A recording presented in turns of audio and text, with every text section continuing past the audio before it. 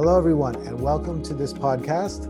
Today, I am speaking with a friend and colleague of mine named Tim Wirtz. Tim has been a meditator for, I believe, about 2 decades, maybe longer. And one of the things that I find fascinating about Tim as a longtime practitioner of meditation and also a Christian is that he said at some point, after having meditated for a long time, he started to find that his reading of scripture, of the Christian scriptures, changed. It shifted. He started to hear things differently than he had before. And so in this podcast episode, I'm happy to have Tim joining us today because I wanted to speak with him about that shift and how he was hearing scripture that appeared to be influenced by his practice of meditation. So, Tim, first of all, thank you very much for joining me. Oh, thank you, Jeff. Glad to be here. And maybe to start, you could give us a little bit of background about your upbringing in the Christian faith. Sure. Yeah, I think that's a good place to start because looking back on it, I think that's a very important, the context is critical. And so I grew up and was primarily raised by my grandparents in a very small southern town here in South Carolina. And my church experience was one of regularity. We went to church, right? That was a whole social thing. You just went to church. And it wasn't like I was some type of a crazy kid who was all into church. I was just like any other kid. It could be boring and whatnot. Some of the earlier memories were, some of the more interesting memories were revivals. I don't know if you know about Southern revivals or not, but somebody like a traveling preacher would come around to, I don't know, boost the church, if you will. And it usually started on a Sunday and it ended on a Thursday. And in between you'd have altar calls, right? And it was always interesting because, we went because people brought good food. That was part of it. It was in the evening. Mm-hmm. And as a kid, it was fascinating because you'd have the regulars there, the people who would go to church on a regular basis, the foundational people. And then you'd have others almost drug into church or felt called to come. And I would find it fascinating because there would be energetic shifts that would occur. And I'm just going to kind of create some characters. They're not far off from the truth, but the local drunk, so to speak, specifically was changed in one of these. I mean, literally changed and cleaned up and never went back. So I was kind of fascinated between those who got impacted, and you could feel it, right? And then who was able to stay on the path, and those who would come and then kind of go back off. And so I knew there was something almost magical there I would see at the church. Now, scripture and everything else was pretty boring, but I would go nonetheless because I was with my grandparents, like I said. I think that's probably not too atypical for a lot of kids growing up in the 70s at the time. I never really had any real profound spiritual experience necessarily at church. That occurred later when I I had an experience that put me on the spiritual path, not necessarily church related. And before I go too far down the path here, but that got me on a spiritual path, which led me to meditation. This occurred in the early 90s, that eventually brought me back around to scripture and experiencing it differently. Mm. So I don't know if that helps or not, but. It definitely helps. So just out of curiosity, how small was the town that you grew up in? Waterloo, South Carolina. You have maybe a few thousand people. The church on a busy day would be, 40 people or so. Mm-hmm. Mm-hmm. Yeah. So very small. Small town. Yeah. Yeah. I see. So you just made a distinction between your, maybe we could say your religious upbringing, and then that moment where you found your way onto a spiritual path. Yes. So before we go any further, just briefly, how would you define that distinction between your religious upbringing and the spiritual path that you found yourself on later? You know, it felt as if the religious upbringing was more of a obligation Mm-hmm. and more of belief focused, Yes. and to some degree just to keep you in line. Mm-hmm. You know, don't drink, no premarital sex, all that kind of stuff that no teenager ever wants to hear. And then when I went to school and studied engineering and really started thinking, a lot of the everything I'd lived through to that point, especially knowing the history of the church and the parts that are not that pleasant and quite warlike, I kind of walked away from it. Mm-hmm. So there was nothing for me. It felt like there was nothing for me there. It was no way of transformation. There was no juice to it. It was more just, here's what you got to do. You just got to believe right. The spiritual part, when it occurred, it kind of occurred out of the blue. Mm-hmm. I probably was around 25, and there was a lot of things shifting in my own life. And I was really questioning the path I was on. Not quite sure, because it seemed to be the only path that was laid out in front of me. And it was like a weight was lifted. I was literally on the cliffs of at Santa Cruz on a business trip, and I had some free time. And when that happened, everything shifted. Life. So can you take us right through that moment? Yeah. So I had actually I was in the midst of a 3-week what we called. I worked for a technology company. We made computers, right? And there was a critical situation. And crit sits are when everybody has all hands on deck. And there was a particular component that I was responsible for because I picked it and put it in the design. And I went to Australia, trying to actually at the Walmart of Australia, right, to debug what was going on. Then I went to Singapore, and there was a lot of pressure figuring out where the thing was manufactured. Then I come to Scotts Valley, California, where the software was being programmed. We're trying to figure this issue out.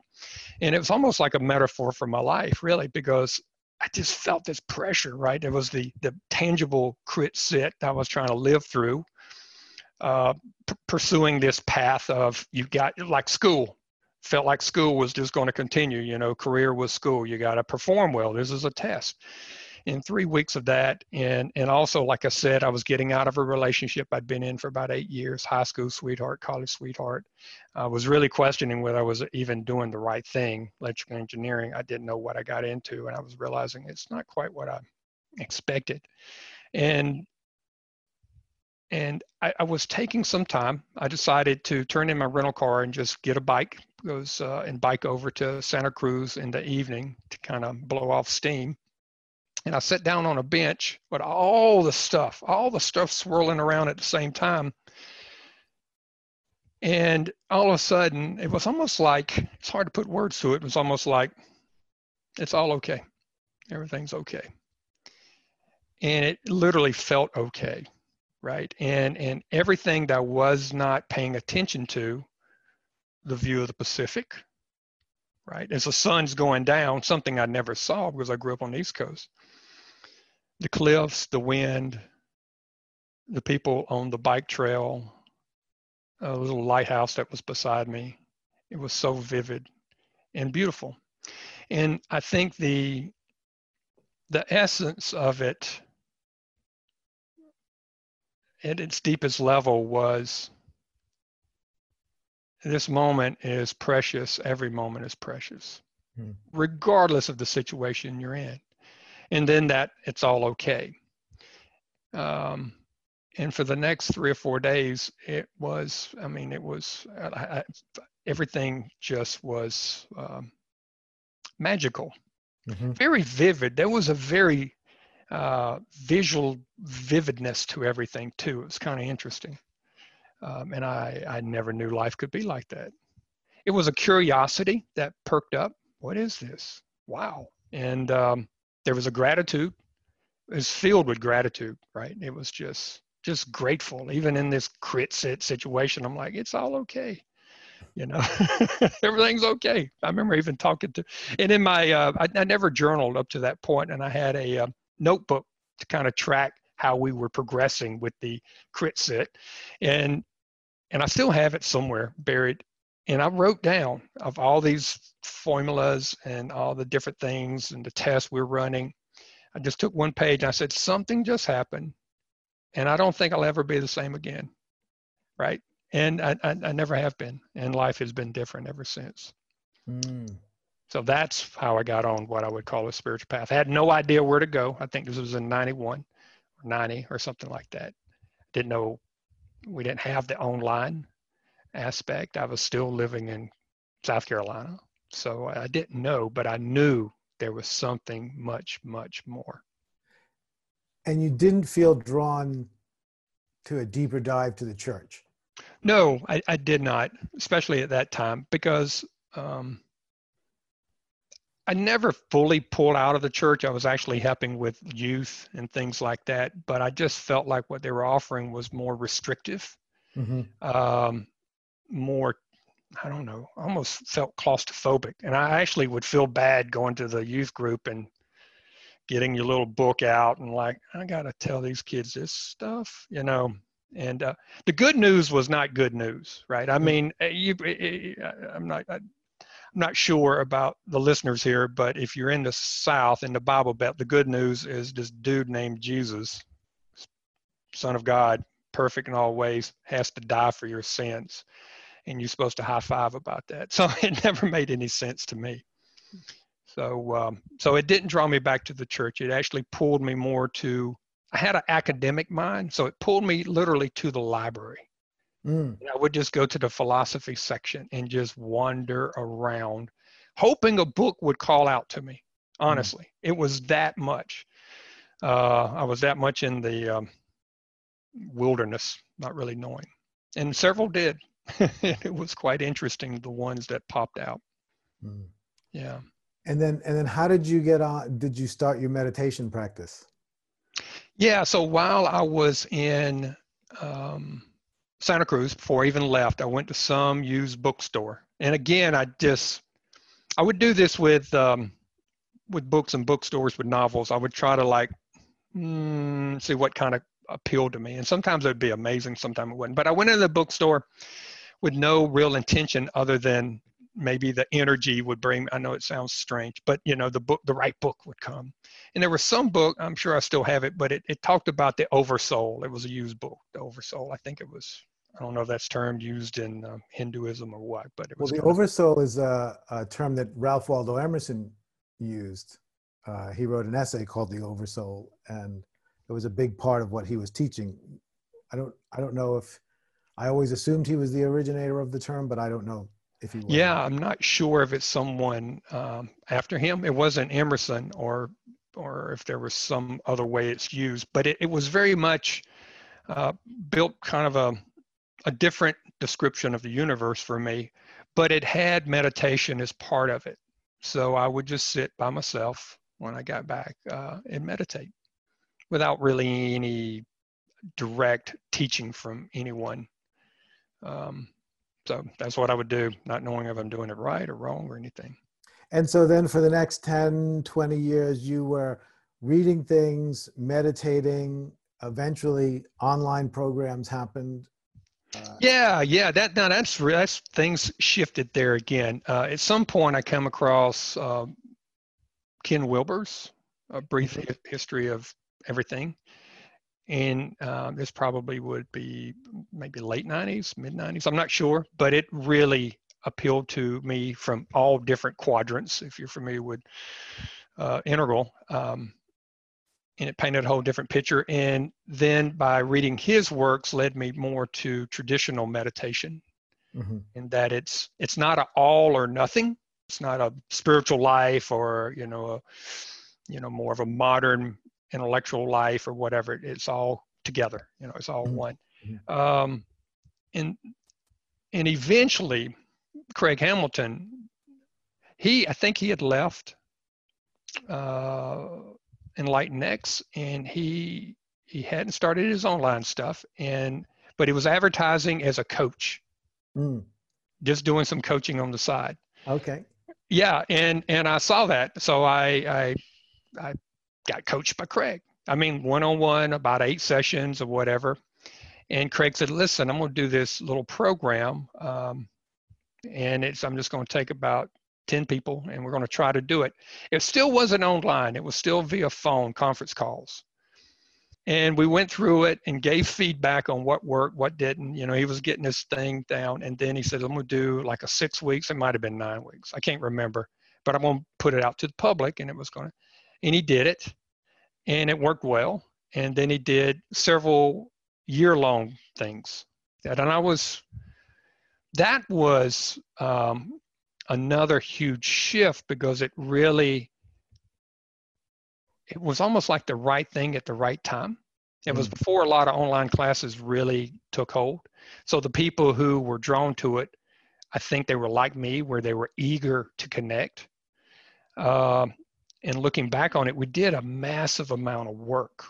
Craig had us break into practice circles, and the amount of homework was amazing. And I don't know if I could even do it now, but you would have to read other people's input, then you had to comment on 2 or 3 of them, and there was guidelines. But the power of the Sangha, if you will, the group, that's when it really hit me that transformation gets a supercharge boost when you were with others. And I tended to be an introvert, so I still like the idea of meditation, by myself. I can do this on my own. So that was huge. And I still, I still am really good friends with people I've never met in person, but I knew from the practice circles, and we stay in touch. It's amazing, really. Beautiful. So that was my first online type experience. It was a great one. Yeah. And then you continued to do online work. And yes. at what point did you notice, do you remember a specific time when you started to notice that scripture had come alive for you? Yes. Yeah, I do. And I definitely wasn't looking for it or asking for it. I still was involved with church. I'd got back involved with church because I have 2 small boys at the time. And I just felt like they needed something, right? Some tradition, some regularity, something more than life's about just you. There's a bigger thing. So we're going to get involved in church. So I was still involved, but similar type of resistance to it from letting it touch my heart. And I was actually at one of your retreats.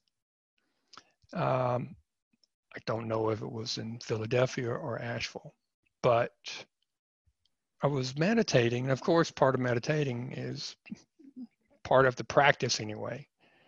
The sitting is to let everything be, not to get attached. But I started getting these downloads. It felt like a download. It really did.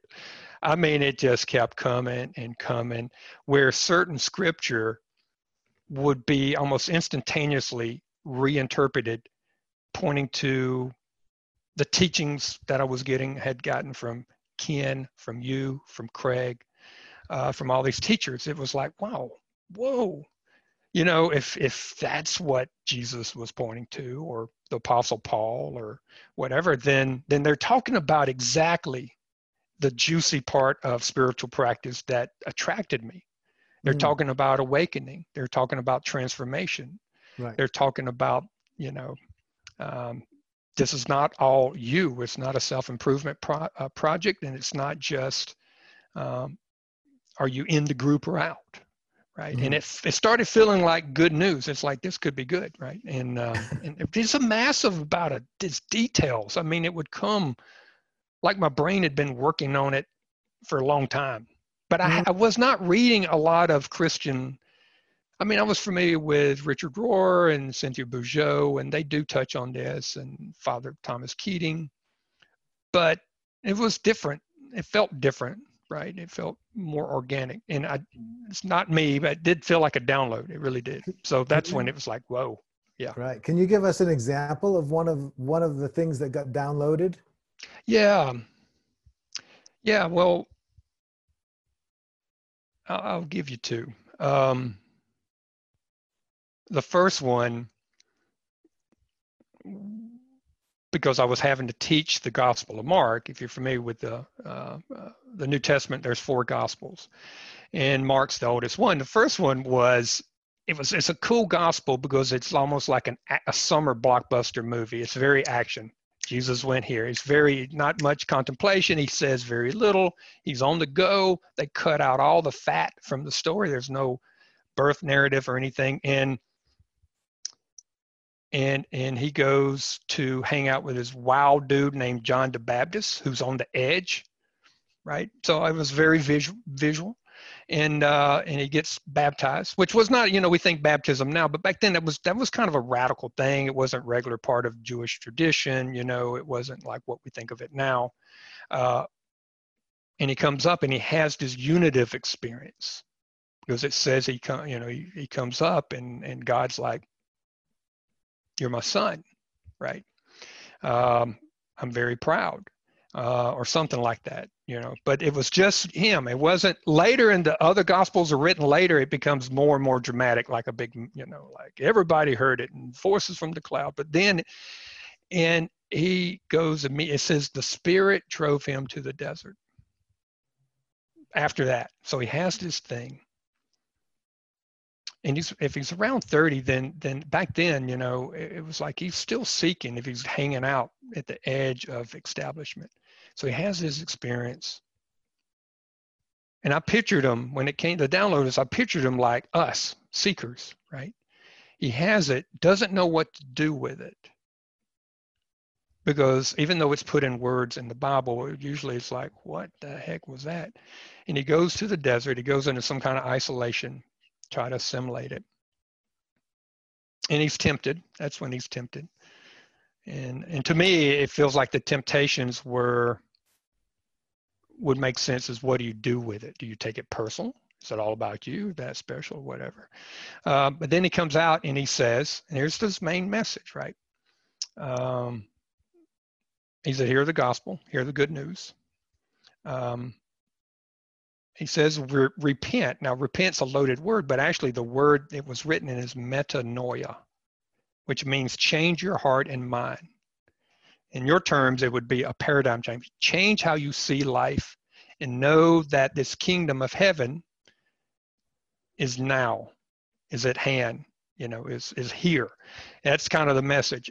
And you kind of need to know the context of where he was, because there's been this idea of the kingdom of heaven for hundreds of years. The Jewish was like, it's coming, it's coming, it's coming, it's coming.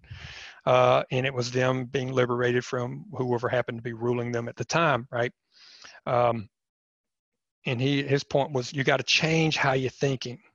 It's almost like the future thinking. It's now.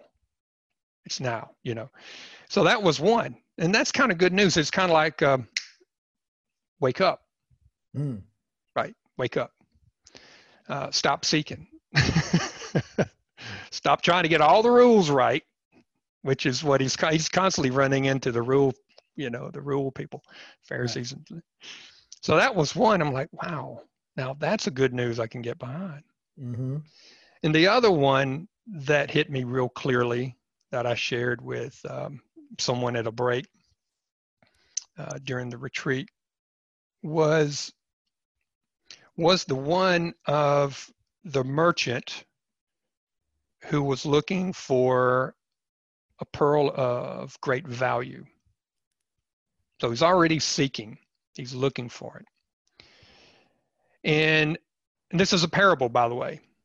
So Jesus describes his kingdom of heaven, and this is important. He describes it with parables. He doesn't describe it like it's this, that, and the other. It's very interpretive.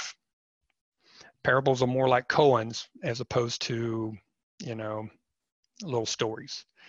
He said the kingdom of heaven or kingdom of God is like a merchant looking for, a jewel of great value. And upon finding it, sells everything to get it. All right.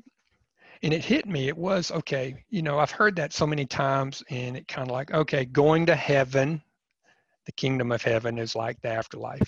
If you read the gospel, he's not talking about the afterlife. He's talking about something present. It's like, it's so valuable. You need to do everything in this life to get yourself right so you can get up into heaven. That's the kind of the old interpretation. But to me, it just painted a picture of, it was almost like multiple levels. One level was this very moment, back to my original spiritual thing. This very present moment is that pearl. Stop living in the future or the past, right? Be here. Everything you need is right here if you embrace it. Let the other stuff go. Everything will be okay. That was one way. Another way was how often we can actually be experiencing the kingdom when we lose ourselves in something we love to do, right? That's the kingdom too, when we totally just get absorbed in something we love to do. And it struck me there is it's true. It's true. Things of great value and purpose, things that seem to call us, are invitations to the kingdom. Yeah. And the kingdom, as you're saying it, is the kingdom is the good news of Jesus was the kingdom of heaven is here, right? Yeah. Which you're interpreting as the kingdom of heaven is in this moment. Yeah, right? That's here. That it's here, and so I've thought a lot about this kingdom. I think he used it for a couple of reasons. One, because it was such a hot phrase. It had been for hundreds of years, right? Kingdom's coming, kingdom's coming. So he probably was leveraging what was being used by his fellow Jewish practitioners. So I think that was part of it. We use the language that will resonate with the people around us. I think, I've thought about it. What does it actually mean? On one hand, it feels to be pointing to his experience of a unitive experience, of a transformational experience, of opening to the will of God in each and every moment. Right. So you're not going to create a perfect environment with your mind. You open to the will of God or divinity, use the word you want, in each and every moment. That's kind of the at least the interpretation I get with it. I can't remember his name, but he was in the integral community when it was really hot in the early 2000s. But he wrote a book called The Mind of Christ, I think. But he was pointing to something very close, if not the same thing, is that this kingdom was an awakening to the mind of Christ, which is a term that Apostle Paul used, which could be also interpreted as the mind of God, of spirit, to put that mind on, to put on the mind of Christ, to embody the mind of Christ. So, yeah. So that's. So if we combine the two experiences you just spoke about, in other words, essentially the message is the kingdom of heaven is found here in this moment. Yes. And it becomes available when you change your heart and mind. Yes. When you shift the way you're looking at this moment, then you'll see that everything is Yes. already here.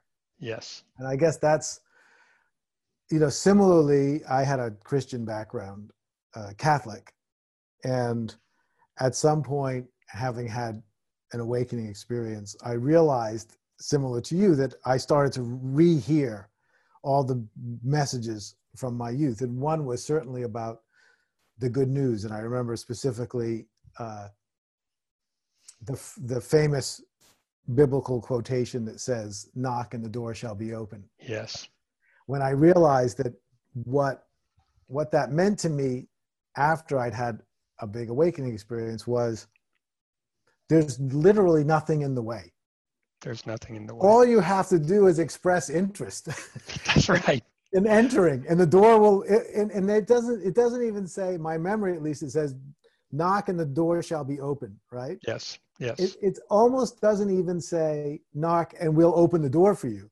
It's That's almost right. like, "Knock and you'll find out the door was It's already open. open." Yeah. And I guess that's where you start to go, oh, there, you start to hear, you're hearing a different dimension of what's in the scripture. And, I suppose from one point of view, no one will ever know what the scripture meant. And they're all written by many people. And, historically it's hard. And yet, at least, my experience and from what I'm hearing your experience is, as we have our own awakening to a much more open mind and heart, you feel the wisdom coming Yes. through the words. You start to, oh, that's what that meant. And this I probably won't get right, but it's also I think in a similar location in the Bible where Jesus is talking about everybody's worried about everything. They're all fretting, and look at the birds in the sky, and my Father takes care of them. Why do you think he would do you any less? That's right. And I realized, oh, this is, he's really saying that this is all meant to work. Yes. This is not this. Nobody made a mistake here. Yes. And if we were, yes, good and bad things happen. As there's another place in the Bible where he talks about there will be poor always. It's not Yeah. that everything's always going to be right, but there's some larger perspective in which we recognize that, as you said in the very beginning, from that perspective, everything is okay. Even with the crit sit situation, Yeah. even with all the pressure, even with all the things we don't like, there's a higher perspective in which it's okay. It's okay.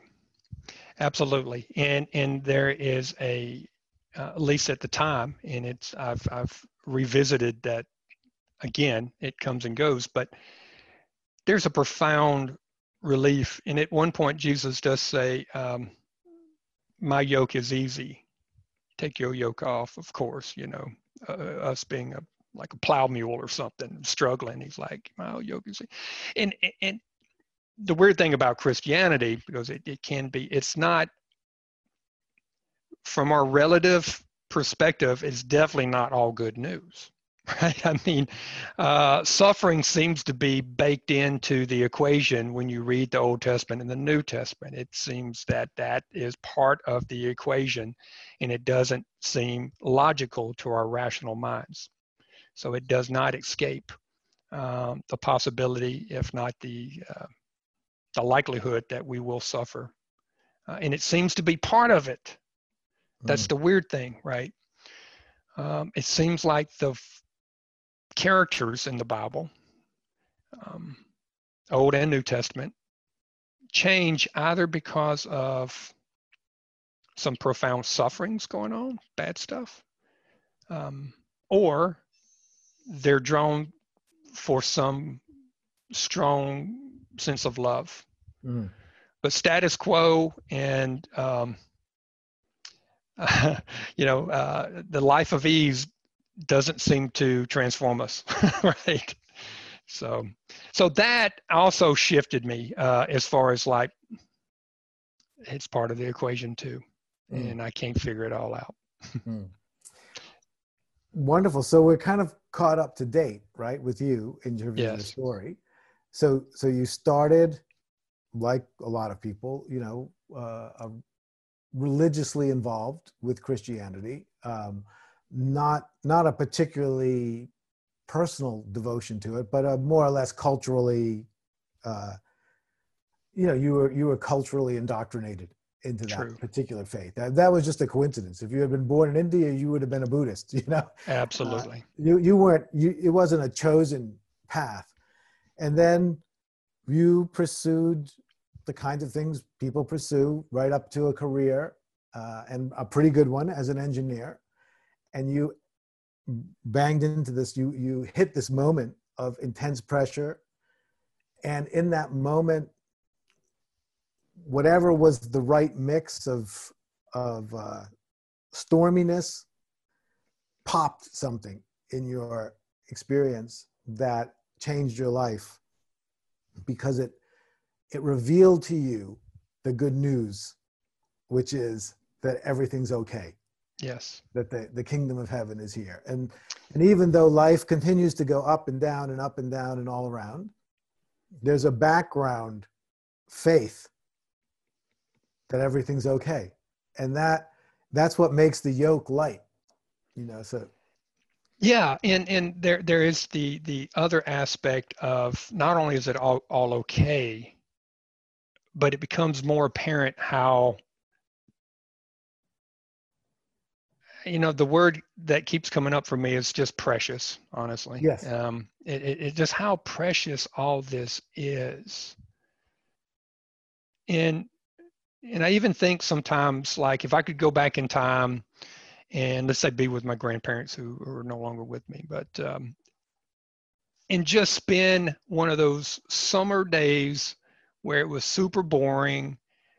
Granny's watching The Days of Our Lives, Papa's working out in the garden or whatever. It would have been one of those days so mundane, but I totally see it being a precious moment, right? And I know this moment right here is like that too, right? So everything's okay, and at the same time, not only is it okay, it's like, just it's amazing.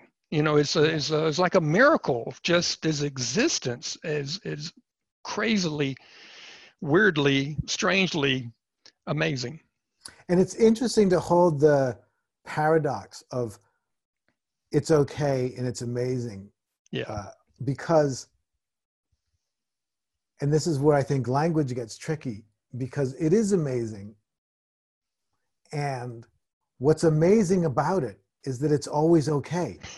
That's right. Exactly. It's not amazing in the normal sense, like it's your birthday and everyone's giving you gifts, so that's amazing. That's right. It's not a relative amazing. It's an amazing that can't be unamazing. So that's right. Yeah. When it's an exactly. amazing that can't be unamazing, there's something that's not amazing about it. It's ordinary, Ben. Yeah. But the fact that it's ever present, in the Hindu tradition, they would talk about it as Satchidananda, truth, consciousness, bliss. It's the underlying substratum of reality is always this love of life, and then you realize that's true in every moment, not just the good moments, even the bad moments. Yes. And it creates a desire not only to pursue, but also, at first it felt like a bucket list. I wanted to go and experience all these different things, but it quickly, well, I don't know how quickly, but at some point it shifted to being more curious how life was living me, if I can allow it to do so. Right. It was different, it's almost like instead of allowing yourself to swim upstream or cross stream, is to kind of like let the currents take you, and kind of trust it. And that also takes a pretty massive burden off of you to try to figure everything out ahead of time. Right. Yeah. Absolutely. And so faith, here you are today. You Yeah.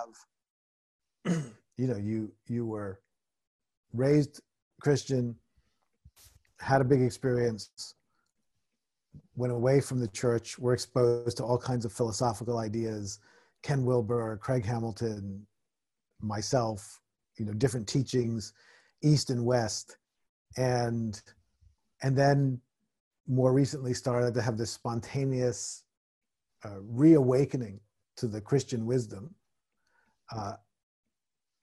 So where do you go from there? Well, and I know you don't know because you're just going to follow the path as it opens. yeah, but things pop up. It is interesting. Once I kind of embraced it, there's a good friend, older gentleman in church who just happened to say, "Hey, let's do a retreat, and you do that meditation thing, don't you?" So I would go and on these little small weekend retreats and do the meditation, and then it's turned into daily meditation, Monday through Friday with a group.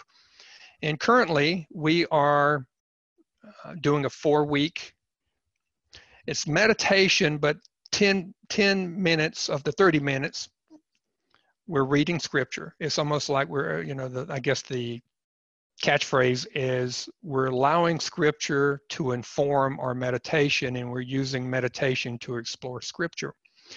And instead of just those 2 examples I gave you earlier, which were New Testament, literally backed up to Genesis, right? So we're exploring with meditation, the fewer words, the better. What does it mean to be created in the image of God? What could that really mean? Because language hadn't always been around. So we should be able to explore what it means to be created in the image of God without language. And then when Moses sees the burning bush, everybody knows that, but he's like, "Who are you?" It's like, "I am that I am." And every generation, future and past, will know me as I am. If that's not a pointer to pure consciousness, I don't know what is. And of course, how do you know God? Be still and know that I am God. So the Old Testament's loaded with it too, to give us the foundation, the tools for people who are more biblically inclined to approach meditation, right? It's not some Eastern thing necessarily. And then we'll shift into the New Testament. So it's truly an exploration, right? I don't have it all mapped out, so that's what I'm doing. So this 4-week thing with a small group, and they seem to really be getting a lot out of it. I know I am. And I'm trying to minimize the preparation. I actually let things come. And sometimes it may literally be 15 minutes before the time. It's like, do this, and it'll feel like the perfect thing to do. So that's great. That's kind of where I am. Yeah. Beautiful.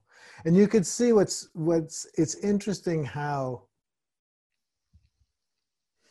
the spiritual pursuit,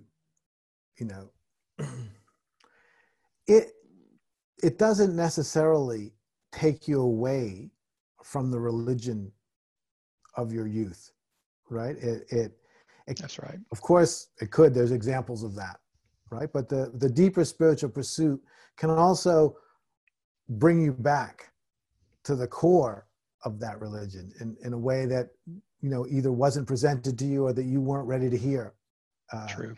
at the time. So there doesn't need to be a fear of authentic spiritual pursuit, because it will bring you to where you need to be.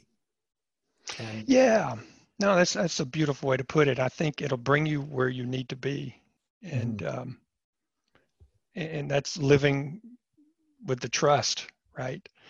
And that too is a bit of a relief, even though what I'm noticing is you may be asked to do more and more. So your responsibility may not decrease. So you may be asked to step it up, to be a bridge, translator, teacher, things like that you would never have seen. Somebody told me this even 10 years ago. I would like, no way. Right. And that's how life is for everybody, Yeah. right?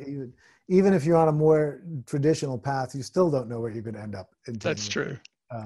But yes, in this kind of life, in a spiritual life, I think you embrace the fact that you don't know beforehand. You give up the idea that you think you do know. So just a last thing I wanted to mention is that you recently did a year-long training with me, meditation and teacher training. And you just described some of the work that you're doing using meditation in conjunction with this contemplation and exploration of Scripture, which I think is a really beautiful combination.